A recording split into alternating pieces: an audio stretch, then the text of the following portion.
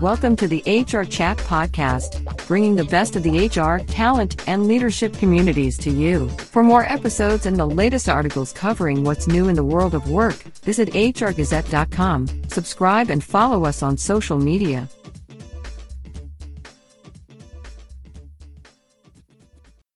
Did you know that Gen Z constitutes 26% of the total population across the world? This means 2 billion people are Gen Zers, many of whom are about to join or are already in the workforce. Hello, this is Bill Banham and welcome to another episode of the HR Chat Show. In this episode, we're going to consider ways to engage with Gen Zers. My guests today are Tina Smolenski and Cynthia Jenkins, the co-founders of SkillsGap, the first company to offer customized, location-based gaming apps focused on helping Generation Z gain career and pathway awareness, along with the middle and soft skills necessary to participate in the skills-based job sector that includes manufacturing and other technical industries. And I'm very excited for this particular interview. I've got to tell you, listeners, because Gen Z, they still confuse me. I'm still not entirely sure what their motivations are or how they're going to turn up in the workplace over the next few years. So I'm looking forward personally as a millennial to learn from Cynthia and from Tina today. So, hey, Tina. Hey, Cynthia. Welcome to the HR Chat Show. Top of the morning. Why don't you both start by introducing yourselves? Don't tell us anything about SkillsGap yet, because we're going to get to that in a bit. But let's just start by you introducing yourselves. How about Tina? You go first, and then Cynthia, you tell us about yourself after that. Sure. I'm Tina Smolenski, the CEO, co-founder with Cynthia for SkillsGap.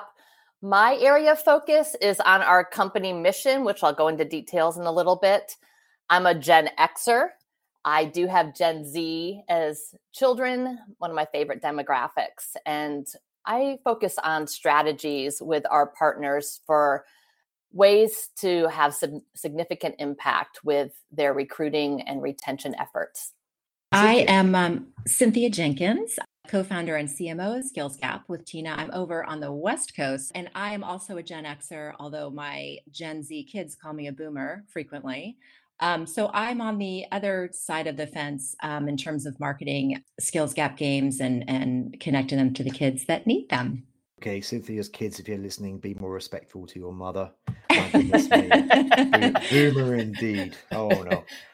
Okay, Tina, this one's for you. Maybe now you can take a couple of minutes and give us an overview of SkillsGap and how it helps HR pros and leaders. Sure. So SkillsGap foundationally is a workforce pipeline development company. So for your listeners thinking about the workforce where they have people that are retiring out and they're going to need to fill their workforce, and thinking about those that are coming out of college or in a couple of years where they're constantly needing to continue those relationships. That's the pipeline, looking down to the future workers. And so our company focuses on our mission, which is connecting youth to life-changing careers through game-changing play. And we really, as a company, focus on the underserved communities. Those are the areas where the youth are not hearing about all of these careers. And we believe that is one of the areas where there can be the most impact on filling these jobs. So we have game models. We have 9 right now, and we focus on the in-demand manufacturing, IT careers that you mentioned at the start of this podcast.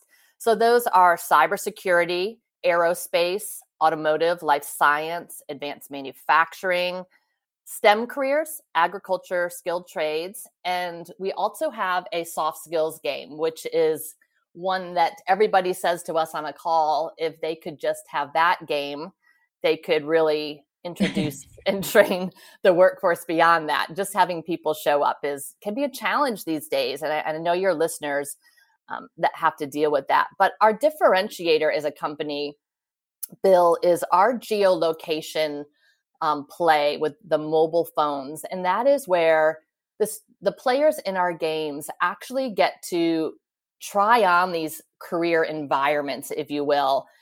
They get to be in them and see themselves in them through the avatar selection. And they can be any gender, any race. So they really, truly get to see unbiased themselves in these worlds. And then as they play these games, they actually get connected to, hey, what you did there are these companies right around you, and these are the types of jobs they have. What you did there was quality assurance, and those type of jobs get paid this much in your area. And the games also connect them to the pathways into those careers. So if they're a little younger, let's just say 9th grade, 10th grade, they can actually hear about post-secondary, a technical community college pathway, apprenticeships. If they're in middle school and they're playing, they can learn about, hey, when you're in high school and you like this industry that you're playing in, you really need to take a science or math class. But it helps that student be able to say, I need to tell my career counselor or my parent or guardian that this is what I'm interested in. So now they're really advocating for their future into these careers that your listeners have, and really starting to spark that interest, which really will help your listeners make their job a little easier in the future and have a little more of a vetted audience to pick from. Wonderful. Thank you, Tina. Okay, so Cynthia, I'd like you to kind of carry through some of those thoughts from Tina's previous answer there and elaborate upon how do these games help students prepare for possible careers? Well, Bill, that's actually probably the most frequently asked question. So probably what summarized it best is our mantra here at Skills Gap is that everyone plays with a higher purpose, and higher is a little double entendre there, HIRE. So each game is set up in a job construct. Granted, it's sort of fantastical and gamified. But for example, in our cybersecurity game, Cyber Watchdog, the player could be a third-party IT person dispatched to a bank to unhack a bank's network. Or in our life sciences game, Rad Lab, you could be making a compound or mixing a compound that may or may not make it past FDA approval. So as Tina was mentioning, after each task, the player is fed a relevant career fact and a pathway. See what you did there. That's actually what a medical lab tech does. And you could be making 60 grand starting doing that. And hey, guess what? XYZ Tech College is right down the street and offers classes in that. So while they're not educational tools and training tools, they provide kids a platform and a sort of a simulated job environment in a really fun way where they can connect their own dots. Wonderful. Thank you very much. So I've done some studies on generational differences in the workplace or around the workplace. One generation that kind of confuses me a little bit are these new guys coming through, the Gen Zers. Okay, this is a very unique generation. These folks were brought up post 9/11. And they have a post 9/11 perspective on the world, perhaps not as optimistic as somebody like myself, who's brought up in the 80s and the 90s, I believe. And also my understanding is perhaps they want to be a little bit more autonomous in some respects than my lot, the millennials, but in other ways they need more guidance. And of course, they're way more tech savvy than any other generation before. Yes. So, us millennials, we're the early adopters is what they call us. These guys, these are the natives. These are the digital natives. So Cynthia, in terms of engaging with Gen Zers, what's so unique about this generation? Well, Bill, you kind of nailed part of it on the head. A few things. First, they're probably the only generation that has two nicknames. They're Gen Z and also known as the iGen, since most were, in fact, born with a phone in their hands. So yes, digital natives, tech savvy, to say the least. Second, they learn by doing. And Tina actually has a great story about her son who learned how to build a car engine. Actually, I think it was his car engine, Tina. Yes, from YouTube.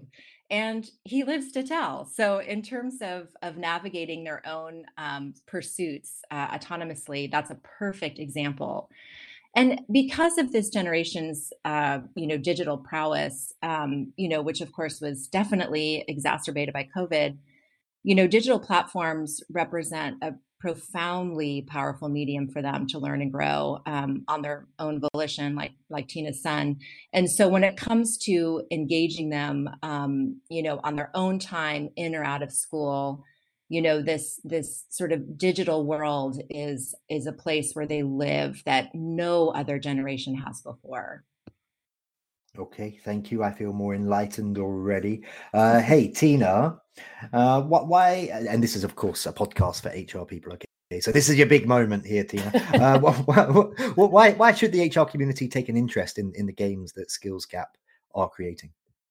Well, I have two separate answers for that. Number one is that we have the magical tool that can help solve their recruitment and retainment challenges. And the second half of that is that Cynthia and myself, we have 25 years experience working with generational youth in their careers. And on the business to business side, we also have that same breadth of experience working with industries, all the industries that our game models are with, and workforce development. And that is really why we started this. We had a branding and marketing firm for 25 years and really kept seeing the need year after year where the youth needed to be connected to industry. And to Cynthia's point before this, there's just different technology you have to use now with this new generation and really think differently. And so for us, we look at some stats. We always like to bring stats to the table. A study from Deloitte for the manufacturing audience, 3.4 million manufacturing jobs by 2025. And I believe that stat probably would be a little different post-COVID, but similar to that range. 2 million will go unfilled. And in the cyber world, 500,000 jobs are available right now. And so it's really up to companies to, the schools are really overwhelmed with catching up. And, you talked about Gen Z and, post-COVID world, post 9/11, all of that. We're still not sure the impact that what they've been through is going to have on them. But what we do know is that the schools are overwhelmed with catching up. And so it really is on your listeners. It's on their shoulders to be able to provide ways for their up and coming workforce to learn about all the careers that they have and being creative in how they do that. And so to your listeners, I would say, really think about how you can get involved in education and with high schoolers, those that maybe right out of high school didn't go on to college, even middle schoolers, introducing all the different careers that you offer as a company, not just, there's cyber within aerospace, there's quality assurance, there's R&D, there's working on robots. And, what do you do when the line goes down? That can be one of the most important person in the moment. And so it's really important to be able to get more job descriptions and just transparency on those salaries and what the journey is like to go into those careers. And even being mindful of, do we really need a 4-year degree for this role that we have? What if they were pre-vetted from a game where they actually showed interest? We'll talk about some things in a couple of minutes. I'll get into more detail on that. But you were able to introduce them to these careers and recruit from a little more vetted audience. And then what if you got together with other companies that were in the same industry as you in the same region to have a little more impact? So I would say, just for your listeners, think about, one, the right tool to engage with this audience where you're able to create a more interested workforce to recruit from, but also thinking about removing some of the siloed efforts of, being your own island for your own company, and thinking about, within regions, maybe coming together with other companies within your industry to provide a little more scale of awareness. And then everybody benefits from having a larger workforce to pull from. Okay, Cynthia, how can Skills Gap help HR departments with recruiting and building their workforce pipelines? And my goodness me, we do need that right now, of course, because we are seeing 2022 being the peak of the boomers leaving the workforce, of course, although some of them are coming back. But they were the biggest generation. So we need clever folks coming into the workforce to replace them. So how do you guys help those HR departments? Yes, you are not kidding. In fact, you are now asking me the second most frequently asked question we get from HR departments. So, and this is not news to your listeners, but specifically in middle skilled careers within advanced manufacturing, which is where our focus is, the investment in training is high, and unfortunately, so is attrition. So, a group of 10 may show up the first day for training, half show up the next, and so on. So maybe the new hires aren't aware of what they signed up for, or simply unqualified, or maybe just disinterested. So our games expose players to, the lexicon and key proficiencies needed within specific industries in a really fun way. And how we do that, actually, we work with HR departments and say, okay, if you could have 2 to 3 proficiencies or skills, middle skills, soft skills, what are they? And we incorporate those into the game. So, for example, our life sciences game that I mentioned earlier, you can't even start a level until you wash your hands, suit up, and mask up. So, when recruiting for a clean room technician, for example, HR departments will know, this player understands the safety protocol, making them, vetted and more qualified applicants. Okay, thank you very much. Now, Tina, what I'm confused about is access to the candidates. Okay, so if someone applies for a job in a traditional fashion, that means that they're submitting their email address, maybe their telephone number, ways to be communicated with, right? But let's say that you're working with a company and students are playing a game specifically designed for their industry. What kind of data is available to the HR and recruiting departments? And maybe as part of the answer, you can share how should they interpret that data, and what would be the steps in terms of reaching out to players that they might be interested in? Sure. Well, I love that there is data. So we are able to show who's interested, not by names. I will lead with that we do adhere to all privacy laws, protection of names, all of that. But what we do track and to support industry and their investment, and that we are providing them with a more vetted audience to recruit from. So we do track, how many players are engaging within this industry game model, and where are they showing interest within those games. So each of our games has 3 different environments that they get exposed to. And usually it starts with R&D and innovation. Then there's manufacturing, and then there's distribution and logistics. A little different on the cyber side. They just get to be in different worlds, but you can tell where they're spending their time, where they're showing the most interest. And then the HR, they might be looking at, hey, we have an apprenticeship. We want to recruit maybe more juniors and seniors for a youth apprenticeship. Or it might be someone that's looking to fill something right now, and they don't need someone that they can train them. So they say, pull, those that are graduating or right out of high school. So we can pull the age, we track that, their regional location, are they able to be within, a drive to, or a bus ride to get to that company? And then what level are they at in the game? And within our company, as Cynthia spoke to, our outcomes and assessments, we have badges within our game that the players earn after doing several tasks over and over again to have achieved that badge. So they are able to say, can you pull someone that has earned this? So it really helps the HR team be able to hone in, and we work with them to say, what is your specific need right now? And then we help pull those players for them. And they are able to say, can you send this blast out to these identified players, so that they can get information that, hey, we're recruiting right now. We have these jobs available. Or if someone was at, a little bit of a college level, that they could say, hey, we're having this job fair we'd like you to come to. So they're able to recruit through email, push notifications, in-game messages to get in touch with those players that they identify. So now, Bill, it's a little more vetted interest, as Cynthia shared earlier, versus, everybody come and then nobody shows up when it's time to get to work. And so it's that we're looking to support industry and the HR teams to have less turnover, less cost for training and retraining, but also to look at that retention. Let's get people in that already are aware of your company, that, the companies can actually promote themselves in the games, from little ads to videos to just things that they have going on. And then they recruit. So they're building this relationship with the players.